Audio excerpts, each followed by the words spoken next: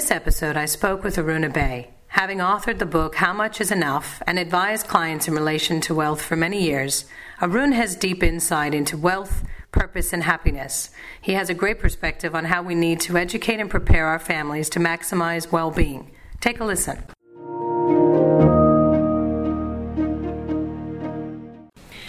So I'm here with Aruna Bay, a career economist and executive chair of IPAC Securities and Walsh Bay Partners, and more formally, director of the Smith family. I'm really keen to talk with you about your book because, among all things, you're an author as well, of How Much Is Enough.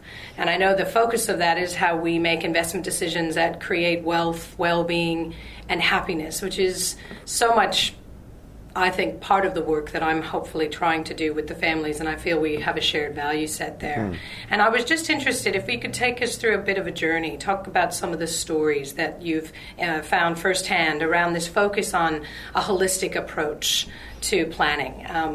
Tell me a little bit about the progress you're making in this space today. Well, Tiffany, the journey goes back, in my case, to about 35 years ago when I got into the financial advice business. And coming from an economics background, and I wouldn't call myself an economist anymore, thank goodness, but I thought what I was trying to do with clients was to help them maximise their wealth. It was about risk-adjusted returns and worrying about tax and so on. And those things are important. But what I realised is, at the end of the day, money is a means to an end. And what is that end? Well, frankly, that end, at the end of the day, has to be more happiness. If it's not about happiness, well, really, what's it about? And that might sound a bit simple, but if you think of what's special about living in the 21st century, it's this: for the first time, really, in human history, we have the ability not just to survive, but also to thrive. But there's a whole range of skills we need to learn to actually thrive.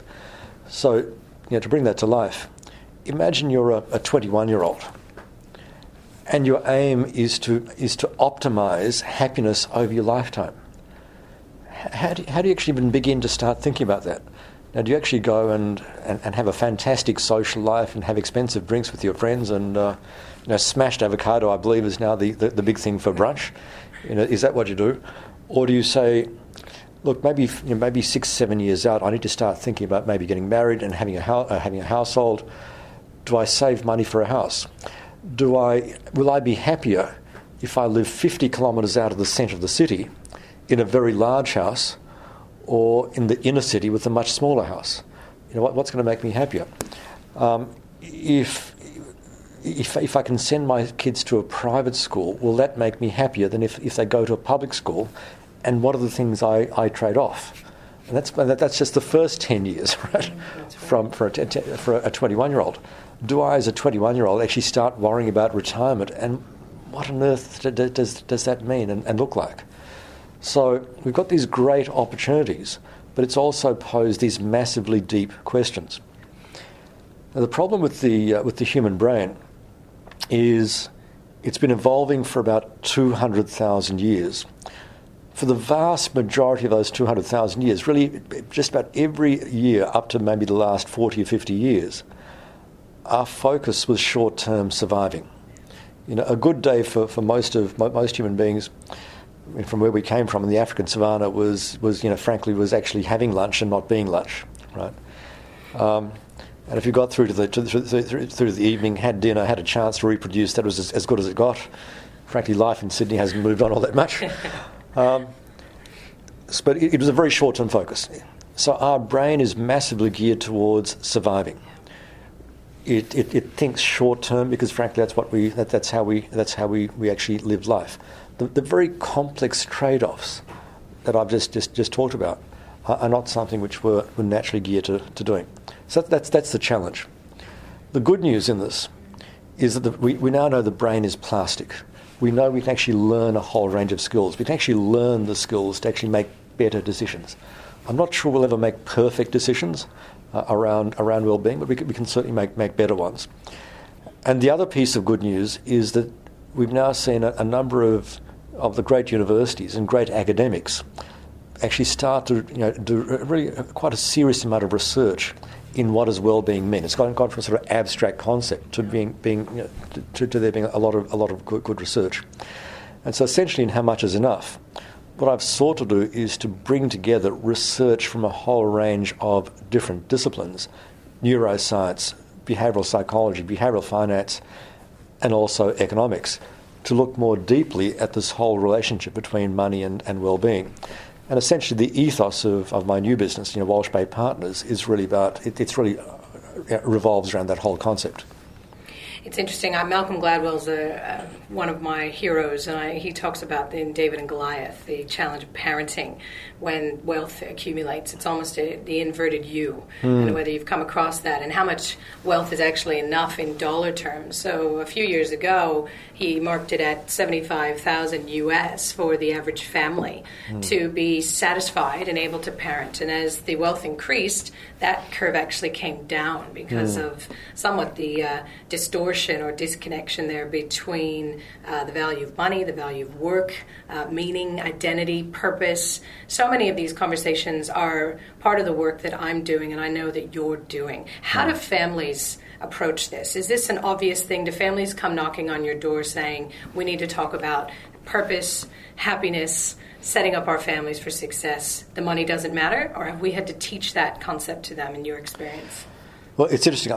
I think that's the conversation families really want to have, but typically it's not what they say.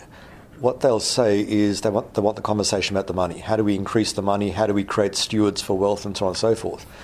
But the deeper issues are the ones that you've just talked about. So let's just explore this problem a bit more. So a lot of the research shows, as you say, at about $75,000 or thereabouts, if you like, in Maslowian terms, people are feeling secure in terms of the basics. Now, what in a logical sense, in a rational world, you just think, well, if I've now got 150,000, well, my happiness should be greater. So why isn't it as simple as that? And why are so many wealthy families, including frankly, people like myself, concerned about what the wealth is going to do to our kids? And we've all heard the stories. And I think the thing is this: that there are quite separate skills, first of all, in making money. And there's a ton of research and tons of universities and courses about how you make money, be it in business or, frankly, just going out and getting a profession. And that's important to go out and make money. There's also, if you've made it, what's harder than making it, and it's not easy to make it, but what's harder than making it is actually keeping it. The skills of investment and keeping money are very different to the skills of being a business person or an entrepreneur and making it. And people don't appreciate it's a different skill set, and they need to go out and learn new skills. So one of the worst things you see is a business person has made a fortune from selling their business, sets up a family office, and forgets to actually build the skill set to invest it. But the third and hardest set of skills, Tiffany, is to use that money wisely with respect to your kids. And there is not a single university course, isn't this interesting? There's not a single university course anywhere in the world on this most important and profound topic. And the problem with money, you see, in economics we learn about money as legal tender. It just sounds like a sort of abstract legal thing. But money's much more than that. Money is a powerful emotional force. The great emotional forces in human life are money, if you like, sex, power, children. These are the things which cause people's behaviour to change. People will actually kill for in relation to these. That's why I call it a force. So people will kill in terms of money. So there's a lot of skill in learning how to use such a powerful emotional force. And the problem with the next generation simply inheriting money rather than having gone through the journey of making it is that it doesn't necessarily have that skill set to actually use it wisely. There's a whole journey you need to actually go through to learn how to use money wisely. So our starting point, I guess, with families is to really tease out what the aspirations are. What would be great, as a result of having made this money, what would be great life outcomes? What are the concerns? What are the skills we need to build? And then what's the program for actually doing that? And again, the important and valuable thing is there's now a lot of research. There's a whole foundation of knowledge which we can actually draw on to actually inform this journey. I love the comment, because for me, education is very much the platform. It's the way in, right? So if we start with education, we help make better decisions. We help make the communication become more transparent, more collaborative. We start to listen differently to the needs and interests of those family members, and hopefully take that wealth and continue. The word steward is to caretake, to grow, and to pass on. And right. To me, that's such a fundamental part of this work with families. Have you seen a shift? What's been some of the triggers? You talk about the last 40, 50 years, but even in the last 5 or 10, can you see any kind of a trend or a shift more toward this topic? Why did you choose to write the book when you did? And are you seeing that this is becoming more commonplace, the way, say, philanthropy has become much more commonplace over the last decade? Right. Well, I guess I wrote the book partly as a personal journey, partly in terms of what I was seeing with clients. So when I started off in business, I really had no money. And so I could not have afforded to be a client of the first business I started off. And my assumption was that people with money had to be automatically happy. And I thought, at about $100,000 a year, you must be the happiest person on earth.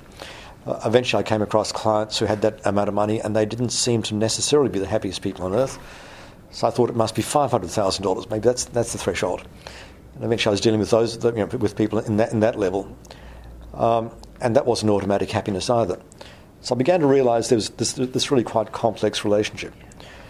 And as I've had the good fortune to build wealth over a long period of time, what I've seen with my clients, what I've read, and started to understand in terms of money being a force is, I said, we must have a good foundation of knowledge and strategy to ensure that both that we use it well, and also that we equip our children to use this money well, to make a difference to their lives and the lives of others. And happily, I stumbled across all the research I've alluded to.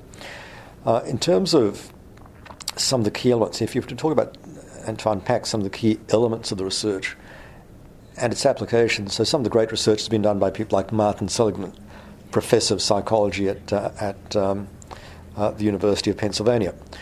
Daniel Kahneman, interestingly enough, a psychologist, professor of psychology at Princeton, but who won the Nobel Prize for Economics for, in a sense, looking at some really quite deep research in terms of this link between money and well-being. A lot of the work by people like Shlomo Benartzi, professor of behavioural decision-making at the University of California. Now, to distill, frankly, what in some cases is Nobel Prize-winning research in a couple of minutes doesn't do it justice, but here are some of the key themes. One is that what leads to enduring well-being is not having a lot of money. It's having a sense of meaning and purpose. The starting point is discovering what it is that actually engages you. So we have the good fortune in a country like this to, for the most part, it's how we spend our time rather than how we spend our money, which is going to make a big difference. So if in how we spend our time it engages us, it absorbs us mind, body and soul, we're not hating every minute of it, it really does engage us. That's a very important foundation. If in terms of how we spend our time it not only engages us, but has a positive effect on others, that gives us a sense of meaning and purpose, and that actually multiplies well-being. To go to your point on philanthropy, and we don't seek to preach to our clients, we don't say you have to give or anything like that. But one of the surprising things about philanthropy is that it can have as powerful effect on the giver, and perhaps a more powerful effect on the giver, as it does on the recipient.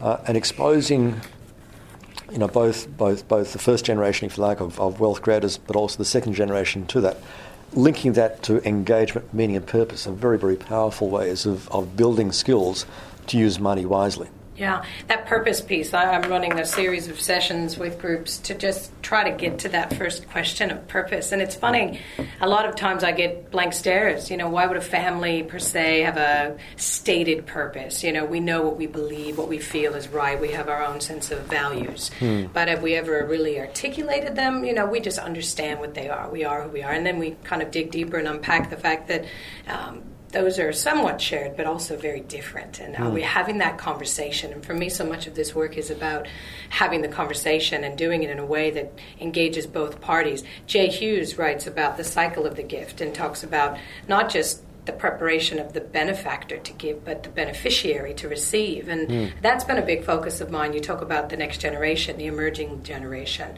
Do you think we're spending more time on preparing the benefactor and all of the various structures and intentions and goodwill that they have to pass on their life's work, equally, if not as well as we're preparing the beneficiaries to receive? Because it's this concept potentially of a burden, that if it's not done well, it could be a burden. It could disrupt the identity of that individual if suddenly this wonderful gift is just imposed upon them as opposed to imparted on them. Do you follow where I'm going with that? No, I know exactly what you're saying. I think every benefactor wants to prepare their beneficiaries for wealth, if you like. But typically their skill set is entirely different. Typically the skill set is actually making the money. And I said the skill set of preparing a beneficiary is completely. There's virtually no overlap between the two skill sets. So this is where, frankly, professional help, the work that you do with families, is so profoundly important, and the complementary work which you do and we do with you is I think it can be very powerful. And maybe just to give some examples of what that means. The starting point, I guess, is to say, one of the interesting things about wealth, if you say, what does wealth do at a very basic level?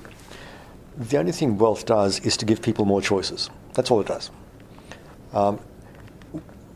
Whether that leads to well-being or not now comes down to how well those choices are actually exercised.